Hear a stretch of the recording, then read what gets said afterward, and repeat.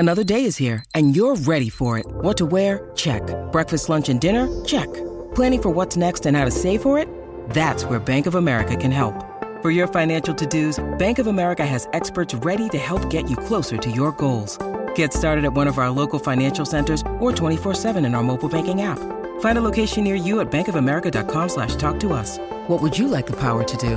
Mobile banking requires downloading the app and is only available for select devices. Message and data rates may apply. Bank of America N.A., member FDIC. When you need mealtime inspiration, it's worth shopping Kroger, where you'll find over 30,000 mouth-watering choices that excite your inner foodie. And no matter what tasty choice you make, you'll enjoy our everyday low prices, plus extra ways to save, like digital coupons worth over $600 each week. You can also save up to $1 off per gallon at the pump with fuel points. More savings and more inspiring flavors make shopping Kroger worth it every time. Kroger, fresh for everyone. Fuel restrictions apply. Hello, everybody. This is Marshall Poe. I'm the editor of the New Books Network. NBN listeners like to read books and buy them. So we thought we'd tell you that right now, our friends at Princeton University Press are having a remarkable site-wide sale. You can get 50% off books, including ebooks and audiobooks, with the code 50, F-I-F-T-Y, at checkout until May 31. You can save some real money on Princeton University Press books. I encourage you to go there and check it out. Welcome to the New Books Network. Everybody, and welcome back to New Books and Food, a podcast channel on the New Books Network. I'm Daniela Gutierrez Flores, the host of the channel. Today we'll be talking to Dr. Erin Cowling about her new book titled Chocolate: How a New World Commodity Conquered Spanish Literature, published by Toronto University Press in 2021. Dr. Cowling is an associate professor of Spanish in the Department of Humanities at McEwan University in Edmonton, Canada, and her research focuses on early modern Spanish theater. Dr. Cowling, welcome to the show. Thank you so much for having me and for your interest in the book. I'm excited to talk about it with you today. No, thank you for being here. I wonder if you could begin this interview by just telling us a bit about yourself and your training in general. Yeah, so I grew up in Canada, and I went to school in Ontario at a school now called Western University. I did a BA there and an MA there, and as part of the MA, I had an opportunity to go to Spain and do some research in the archives, which was my first sort of archival experience, and that really was what hooked me on doing this kind of work in the future, and it became integral to the chocolate book itself. And from there, I went to Johns Hopkins University in Baltimore, where I worked on my doctorate under Dr. William Eggington. And I worked primarily on theater, but one of the pieces that I found while I was working on that dissertation played into the chocolate book and how it came about today. Yeah, could you tell us more about how this specific project came to be? What interests you about chocolate in this time period? Well, in general, I think there's lots of us who are interested in chocolate, and chocolate is something that, I've always loved.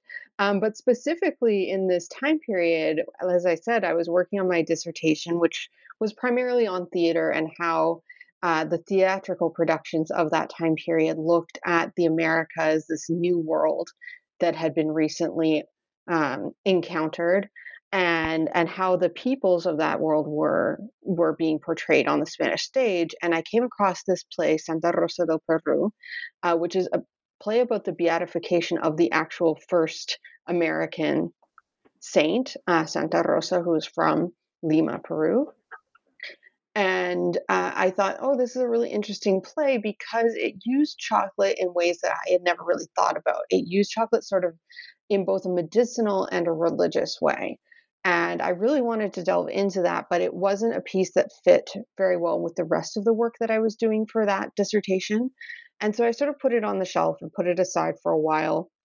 And then a few years later, I saw a call for papers for the MLA, the Modern Languages Association, that talked about food in literature. And I thought, I have a few pages written on this play. It's a really interesting play. I've always wanted to do more with it. And so I sent off an abstract and it was accepted. And then when the program for that conference came out, I was actually approached by a publisher who was interested in this idea of chocolate in the literature at that time period and wanted to know if I knew of more sources and if I was going to do more work on that. And that's when I really started to delve into how much mention of chocolate there is in the literature of the period. Right. Yeah, so I think your book really adds to a very big existing scholarship on the study of chocolate in this time period. And as I am a literary scholar as well, it's very exciting to see this specifically from a literary standpoint, right? There's been a lot of historical studies and anthropological, of course. And so I wanted to ask you what you think that literary studies as a discipline has to add to our understanding of chocolate in early modernity. So what do these sources that you work with, like this fascinating play by, it was by Agustín Moreto, right? Like these sources reveal that other sources might not. Yeah, so I think it's really interesting, this idea of what can literary sources tell us, right? We have to be careful always to not conflate the literary with the historical, but certainly literature reflects in some ways its time period.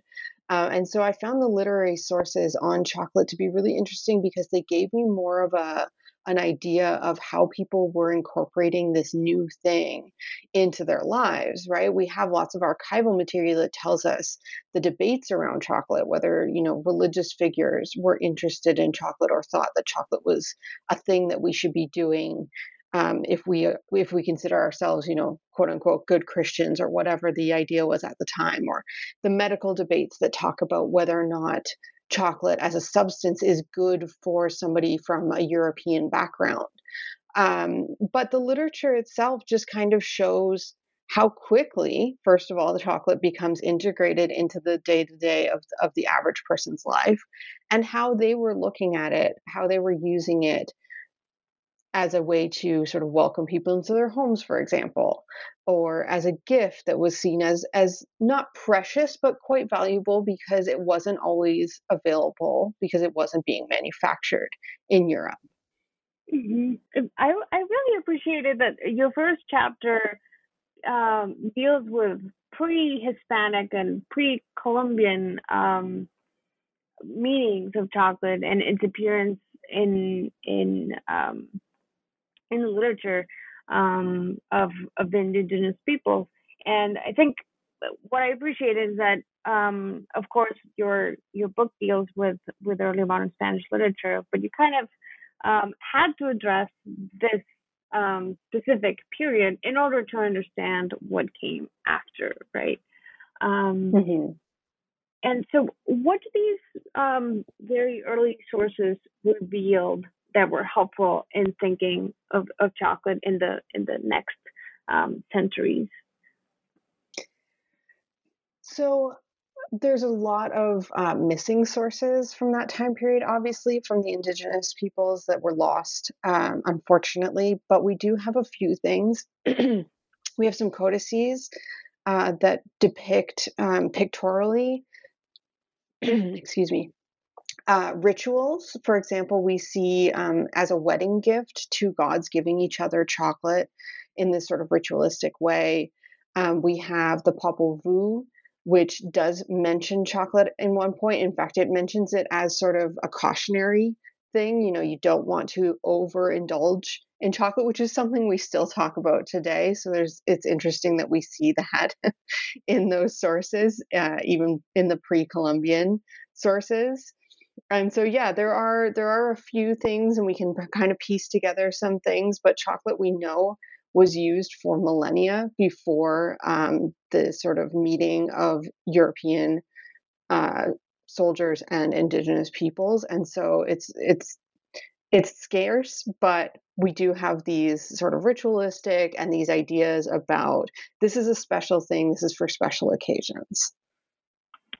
Right, yeah. And so your second chapter moves on to those early adoptions of chocolate, and this chapter is titled what is it good for, right? That's a question that would have been in the mind of Spaniards and Europeans when they encountered this really like almost like strange looking food, right? You talk about how it surprised Europeans, right? Almost materially and visually speaking, right?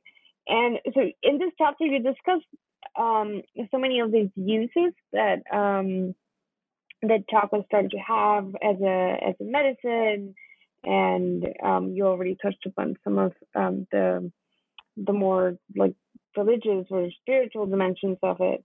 So could you talk about these uses that you discuss in this chapter?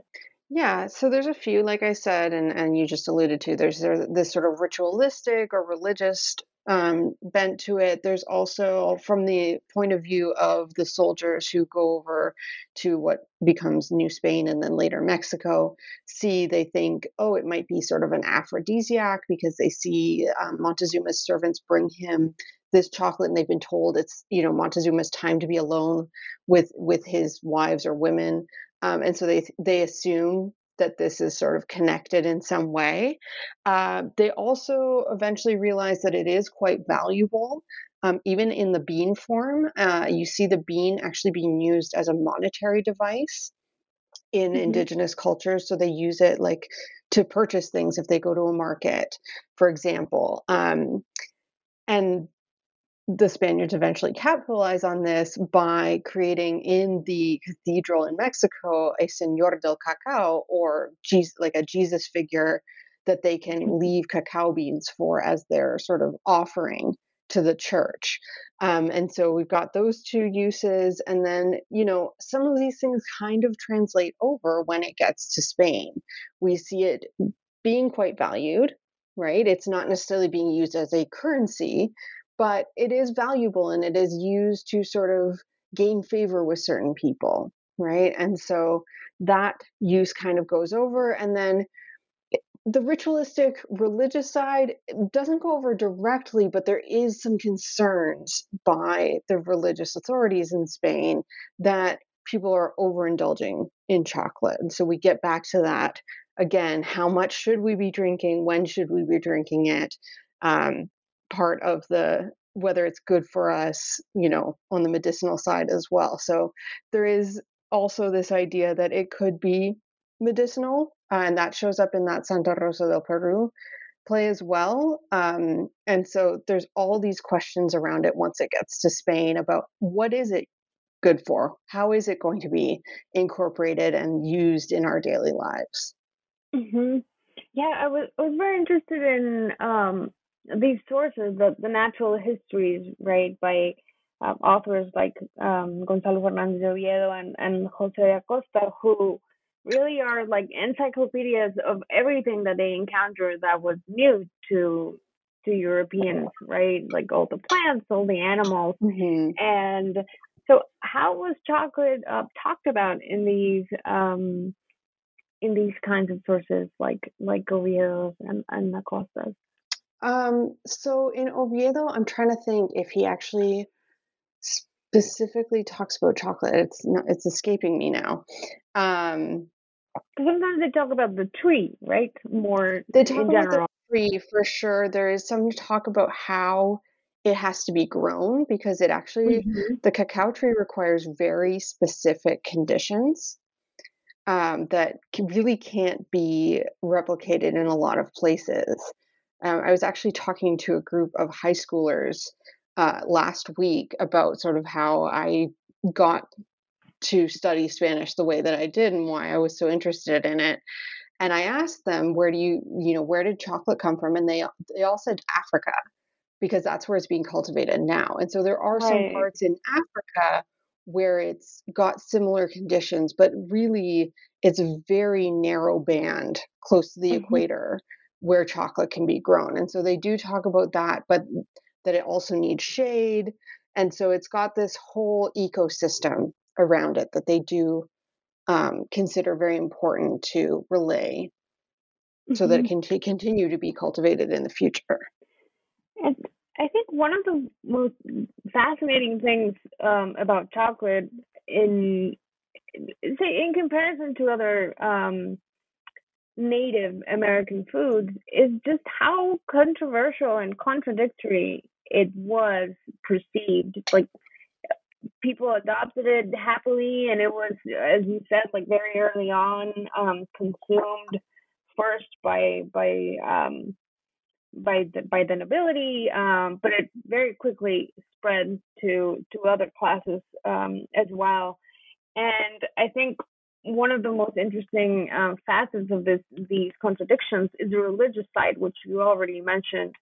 And I think in my classes, it's something that surprises students a lot. Like, why would the church be so interested in? Why do they care, right? That chocolate was being consumed in any way or form. So could you describe to our listeners why chocolate was so controversial from a religious standpoint? Like, why did it preoccupy the Catholic Church so much, to the extent that there were treatises on discussing the food itself? Yeah, so I think there's two very distinct points that the church becomes preoccupied with. The first, and maybe the more important one, is the idea of fasting, right? Because in the Catholic Church at this point, there were still a number of fasting days that they were observing, that you were supposed to sort of stay home and be quiet and contemplate your relationship with God and, pray, but really you shouldn't be doing a lot. You shouldn't be working. You shouldn't be, running around. And the concern there was that chocolate would maybe give people too much energy, right? Because they had actually heard stories of indigenous peoples who could use chocolate as sort of an energy drink, like we would today, right? With Red Bull or one of these things. And so they would drink a big mug of chocolate in the morning, kind of thing. And they would be able to work out in the fields all day. And so when people in Spain heard this, the church assumed, okay, it's the chocolate itself. Now, we know that the indigenous peoples added certain ingredients to chocolate that later get taken out and replaced with other things in Spain that could have also added to that effect. But also the production of chocolate in Spain as well was adding a lot of things that the church was concerned about, right? People might grind up eggs or put an egg in and blend an egg into it, kind of thing. And so it's that sort of mixture with other things. There's this argument that's made that, like, if you were to soak a cake in water and, get it to go all mushy, it would still be cake. You'd still be eating cake, even if you were drinking it. Right. And so that argument becomes sort of this like idea that you're not fasting. Sorry? Like a protein smoothie, like it's a meal in itself. Like, Exactly. So this was their concern, that even though it's something you're drinking, really it could be something you're also eating, right? And so you were allowed things like wine and water, of course, in the fast, because those were not thought to give you any energy, but maintain you like sort of alive during this fasting. But they really came down on this chocolate as being too much of a nutritious thing. Right. The other part that comes up is in the churches themselves. They become concerned that people are more excited about, I guess, the chocolate that they're drinking in church, and they actually send out their servants, especially the women, send their servants out to bring them more chocolate during Mass, and it becomes quite disruptive. And so at one point, the Archbishop of Toledo, which is a city south of Spain, for those who are not familiar with Spanish geography, but that was quite important at that point. They send out this proclamation that says, look, we're going to ban chocolate drinking from the church. You cannot bring chocolate into the physical church. So that's sort of the secondary complaint that the church ends up having. So yeah, it's a really fascinating idea about like what is a drink, what is food, and all these other things that come into it. So it almost functioned as popcorn in the movies. Like, people were more focused on the drink than the words of the priest, so to speak. Yeah. And so you mentioned, I wonder if you could tell listeners, like, walk us through sort of like the taste evolution or the culinary evolution of chocolate, how it was consumed at the beginning, and then what sort of things were added or subtracted over the centuries. So, like I think I alluded to earlier, when the Spaniards were first presented this in the New World, especially mostly in what's now Mexico City, they kind of were not very keen on it because it was much more, it wasn't sweet at all, right? It was much more of a savory drink. The indigenous people would add like ground up corn to it, chilies, right, to give it sort of a spicy flavor. Not a whole lot of sweeteners. And it's not until it comes back to Spain, and it comes back in sort of bar forms, right? It's ground up and it's sort of made into these bars so that they can easily transport it. And then you can sort of melt it down and add whatever you want to it, right? And so, like I said, it was a very thick drink. It maybe had eggs added to it at times. It usually had honey added to it as a sweetener. Sometimes some of the spices, right? But mostly things like vanilla, things that we would associate now with sweet foods, with dessert foods, right? Like And so cinnamon. that's sort of the evolution. There are different recipes that you can find from that period. Some very basic, right? Just mix it with some hot water, and a few things to add some flavor to it. And that's supposedly a more healthy, quote unquote, version of Mm-hmm. the drink, whereas like the ones that added quite a bit of things like flour or eggs or whatever, those were considered less healthy because they are going to have more calories, right? As we Right. know now, Yeah. when you add those kinds of things to them. Yeah, I was very interested that in the sources you discuss, there are even if it's like a medical source, like or even like a historical one, there seem to be like recipes of the drink, like they made its way to these chapters when they're discussing more like Hmm. the religious or the medicinal properties of the chocolate, and that we could almost try and reproduce in our own kitchens. Yeah, absolutely. Yeah, so I was very excited to see just how incredibly rich the archive you'll work with is. So you have theater and poetry and medical literature, religious literature, and it seems to be everywhere in the period, like in all kinds of discourses and across social classes at different points.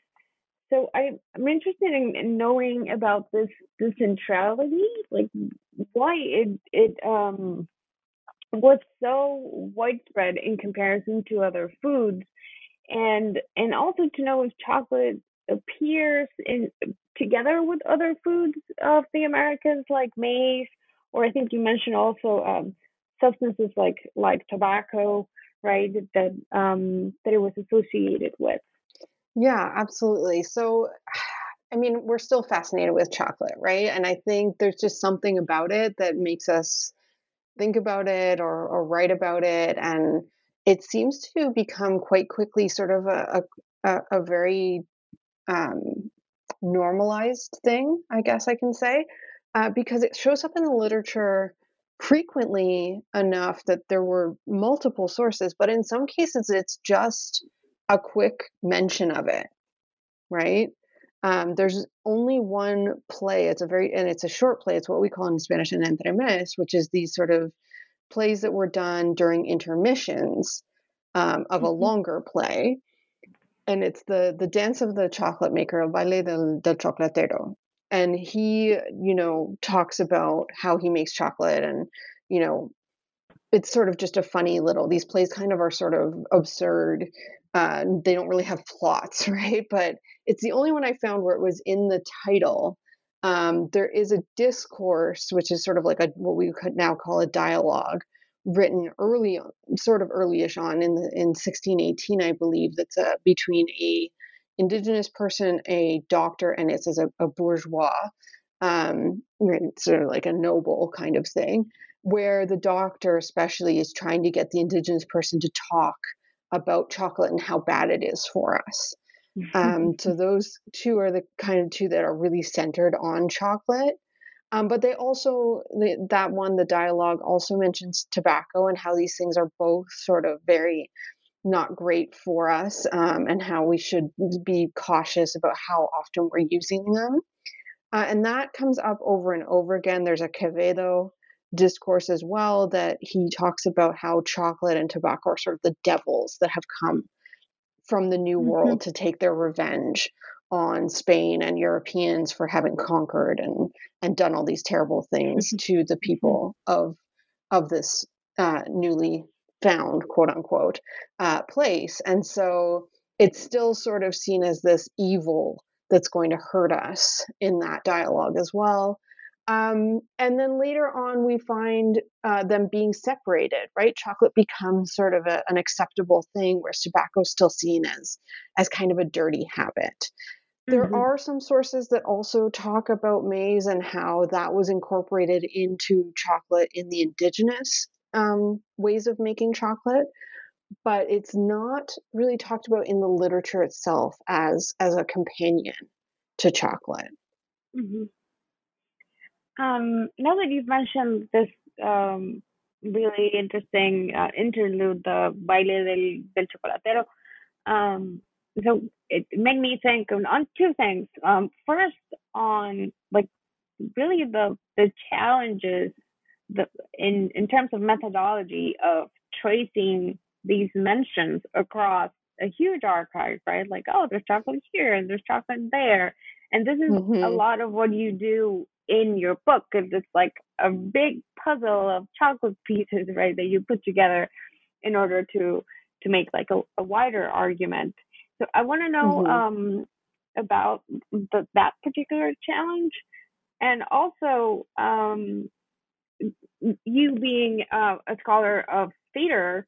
You mentioned that that has been your primary research, or it was when you did your dissertation. How chocolate functions in the plays, right? Because it appears a lot for humoristical purposes, right? So if you could just like comment on that as well. Yeah, it is. Well, I'll start with the sort of piecing everything together. I feel very fortunate that I was doing this work in the age of the internet, and a lot of things have now been digitized. Right. And yeah, even the archives in Spain now have sort of a centralized catalog that you can go to, and things are actually quite well annotated. Like, even if the piece itself is not digitized, if chocolate's mentioned, it shows up in their keyword search and things like that. So I feel like I really lucked out, even from when I first went to the archives, almost 20 years, not 20 years ago, but 15 years ago. It really has improved significantly. And so that really was helpful. Sometimes though, like the Santa Rosa one, it just happened to be something I came across and thought was interesting. How it functions in the theater itself. So there are, there's lots of ways. The Santa Rosa one really is sort of the one that has the most mention and the most use of chocolate as a full-length piece of theater, right? A 3-act play. And it's used, like I said, it's used medicinally, but also for religious reasons, right? So she's fasting, and the whole legend about Santa Rosa is that she, fasted and prayed to God, and he helped to sort of keep an uprising of indigenous people down, and Lima stayed a Spanish city. But she's fasting in this play. She just says to show her devotion to Jesus, and she's hasn't eaten for days, and she's very hungry, obviously. But she just says her stomach is hurting her, that she's got stomach pains, and her servant, whose name is really funny, it's Bodigo, which is the communion right? Bread. So he's got that double play on his name. He says, well, you can just take a little bit of chocolate, and it doesn't break the fast, and it'll also work as sort of a medicine to help with these stomach pains. And he convinces her to drink a little bit of chocolate, right? And so he sort of steps into both this medicinal, is this good for us debate, and this religious, like, this is okay for you to do even when you're fasting, right at the same time. So that one's really interesting. There's other times where it's used for its humorous connotations or sounds, because it sounds a lot like cacao. The bean itself sounds a lot like the word that we use in Spanish, cacao, when we're talking to children about, do you need to go to the bathroom? And so that comes up in this sort of scatological way frequently, in that characters are introduced to chocolate, and they are given the chocolate, and they're saying, no, it's this new thing, and it's called cacao, and they think, oh, you're giving me like a poop drink, right? And so that's sort of the joke that comes up over and over again. Taylor's all the time, the eschatological humor. Yes. Yeah.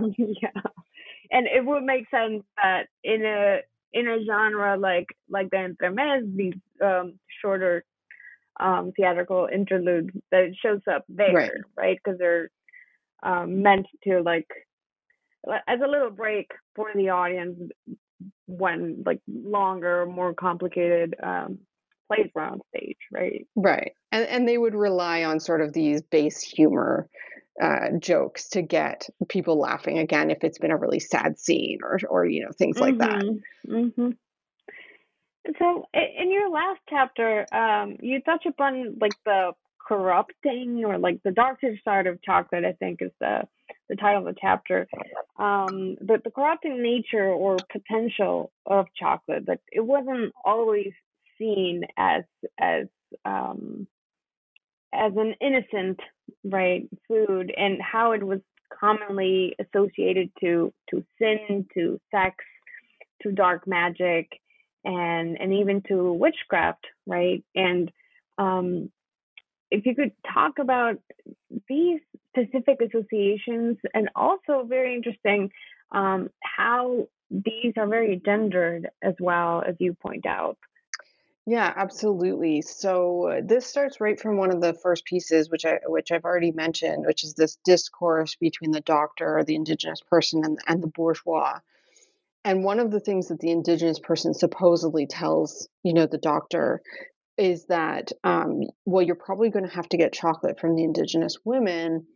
And as you know, they're all, they don't use the word witch, but like there's this implication that there will be some kind of dark magic incorporated into the chocolate. So that kind of comes up right from the very beginning, even though in other pieces it's seen as this wonderful thing. People, love it. They maybe drink too much of it.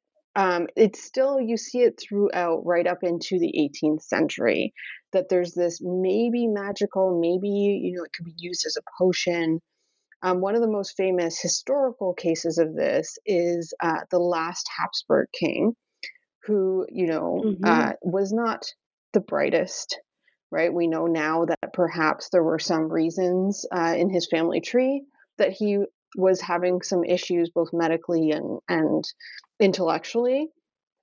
But the story that went around was that it was his mother, Mariana de Austria, who poisoned him using his favorite drink, of course, chocolate, by mixing in, and this was supposedly used frequently, of the brains of a dead person to make him not very bright. And so chocolate was seen as this potential vehicle for ingredients that might otherwise be really disgusting, because it had its own strong taste that would mask any of these potential poisonous and also visually, right? Right, exactly, right. And there's also the stories that perhaps menstrual blood was being put in it, and because chocolate was often colored red, especially in indigenous circles, that sort of connotation, that connection was also made, and that again it would be masked by the dark color of chocolate and by the taste of it that you just wouldn't notice. These sort of things. Hmm. So, well, I was also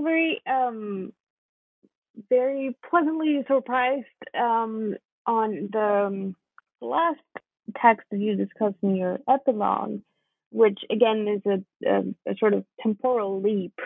And you discuss a contemporary play titled Mestiza by Julieta Soria. Um, and I was wondering if you could tell us more about this piece because you saw it, right? And why you decided to close with the discussion of this play and hint at the contemporary like echoes, the echoes that chocolate has in our contemporary world and in literary sources like this play. Yeah, it was such a beautiful play and it was really well done. I got to see it in person in Alcalá de Henares when it was, in fact, its first opening night. And I was fascinated by it because I do study theater of that period. And this was a play about Francisca Pizarro, who's the first mestiza woman, the first woman born, supposedly. There may have been others, but she was the first sort of well known one between an Incan princess and a Spanish conquistador. And she later moves across the Atlantic and lives out her life in Spain. And this sort of picks up in the last years of her life, her telling her story to Tirso de Molina, who is a playwright of the period. It's a little bit analogous, right? He probably would have only been 15 or 16 in her last years of life. But, for the sake of storytelling, we'll allow it, right? Because he does go on later in life to write a trilogy on the Pizarro family. The Pizarros were well-known conquistadors, especially of sort of the Peru, what is now Peru, Chile. And so the play itself brings up chocolate because Tirso gives her chocolate beans as a gift for talking to him about her life. And she's sort of enthralled by these, and it brings up memories of her childhood, and she starts to actually speak in Quechua, the language of the indigenous people. And I thought it was a lovely, brilliantly done play. And then I went to a conversation that was being held a couple days later that included academics and journalists from Spain, and people were very mixed on how they felt about this play. It was not as well received as I expected it to be. But for me, the great thing about a play like this and the plays from that period that are being adapted today by actors in Spain and around the world, in Mexico as well, and other places, is that it shows that these topics are still relevant today, right? That something as simple as a chocolate bean and the memories of somebody who was born in another place and maybe not treated as well as they should have been can bring up emotions for us 500 years later. Mm-hmm. And would you mind telling us why it wasn't well received by, what nerve did it touch that it was a bit controversial among the audience? I think it was controversial for some people because it did talk about the fact that people who were living in the Americas at the time were not treated perfectly by people in Spain, right? There's still this idea of the sort of leyenda negra, this black legend that, not that those moments were not always comfortable for everybody. Right. So that it touched on that. It also was very close to the time period when Mexico actually asked for a apology from the King of Spain, and the King of Spain eventually refused. So it was all kind of very closely tied together time-wise with those things. And I think there are some people who would rather we just stop talking about those things. Right. Yeah. And the play talks about it, and it actually, some of the dialogue does bring up the debate that was done at the time by Las Casas and Sepúlveda about whether or not Indigenous people have souls and should be treated as such. And so it's interesting to see that these things still touch nerves and that they're still being discussed today. Right. And it just goes to show that, talking about chocolate is still relevant and important, right? Very Yes. and up to this day, right? Well, Yeah, absolutely. Erin, thank you so much. We've taken up a lot of your time now. I really enjoyed reading your book, and I encourage other chocolate lovers to to take a bite of it. It seems like food scholars cannot resist food puns. So I just wanted to know, what are you working on now? What's your next project? So I'm focusing more on theater again, and it's always sort of my first love, and I always end up going back to it. But right now, I'm really interested in more modern adaptations of plays from the early modern period. I've been working for a number of years with a group out of Mexico City, F3 Teatro, who do very interesting, very minimalist productions. They tend to work with either a one-man show, a two-man show, or sometimes three. That's sort of their max, and so that's been a really interesting few years of working with them and how they're building in stories from that period, but that still talk about, again, sort of as we were just talking about Mestiza, these relevant Mm-hmm. things that are still touching our lives today. And so I'm actually working very closely with a good colleague and friend of mine, Glenda Nieto Cuevas, who's at Ohio Wesleyan University. And we have been meeting with groups primarily in North America. So we're focusing on Canada, the US, and Mexico, who are updating and adapting these plays for audiences in those spaces and talking about their own lived experiences as Latinx or Latino people living in diaspora. How do these plays still speak to them, and how are they adapting them so that they speak to their lived experiences and the lived experiences of their audiences? That sounds very exciting and, again, very relevant to think about, especially because, um, well, sometimes early modern literature is not the easiest to approach. So it's very exciting to see that it's being sort of updated and revived by these artists and scholars like yourself. Yeah. I want, We're calling yeah. it Siglo Latinx, and we actually have a website, which is Oh, www.siglolatinx.com. It's very bare bones right now, but as we go about collecting information and things, we'll start to update it there. So if anybody's interested, they can follow us there. absolutely. Thank you. Thank you so much for sharing such an exciting project.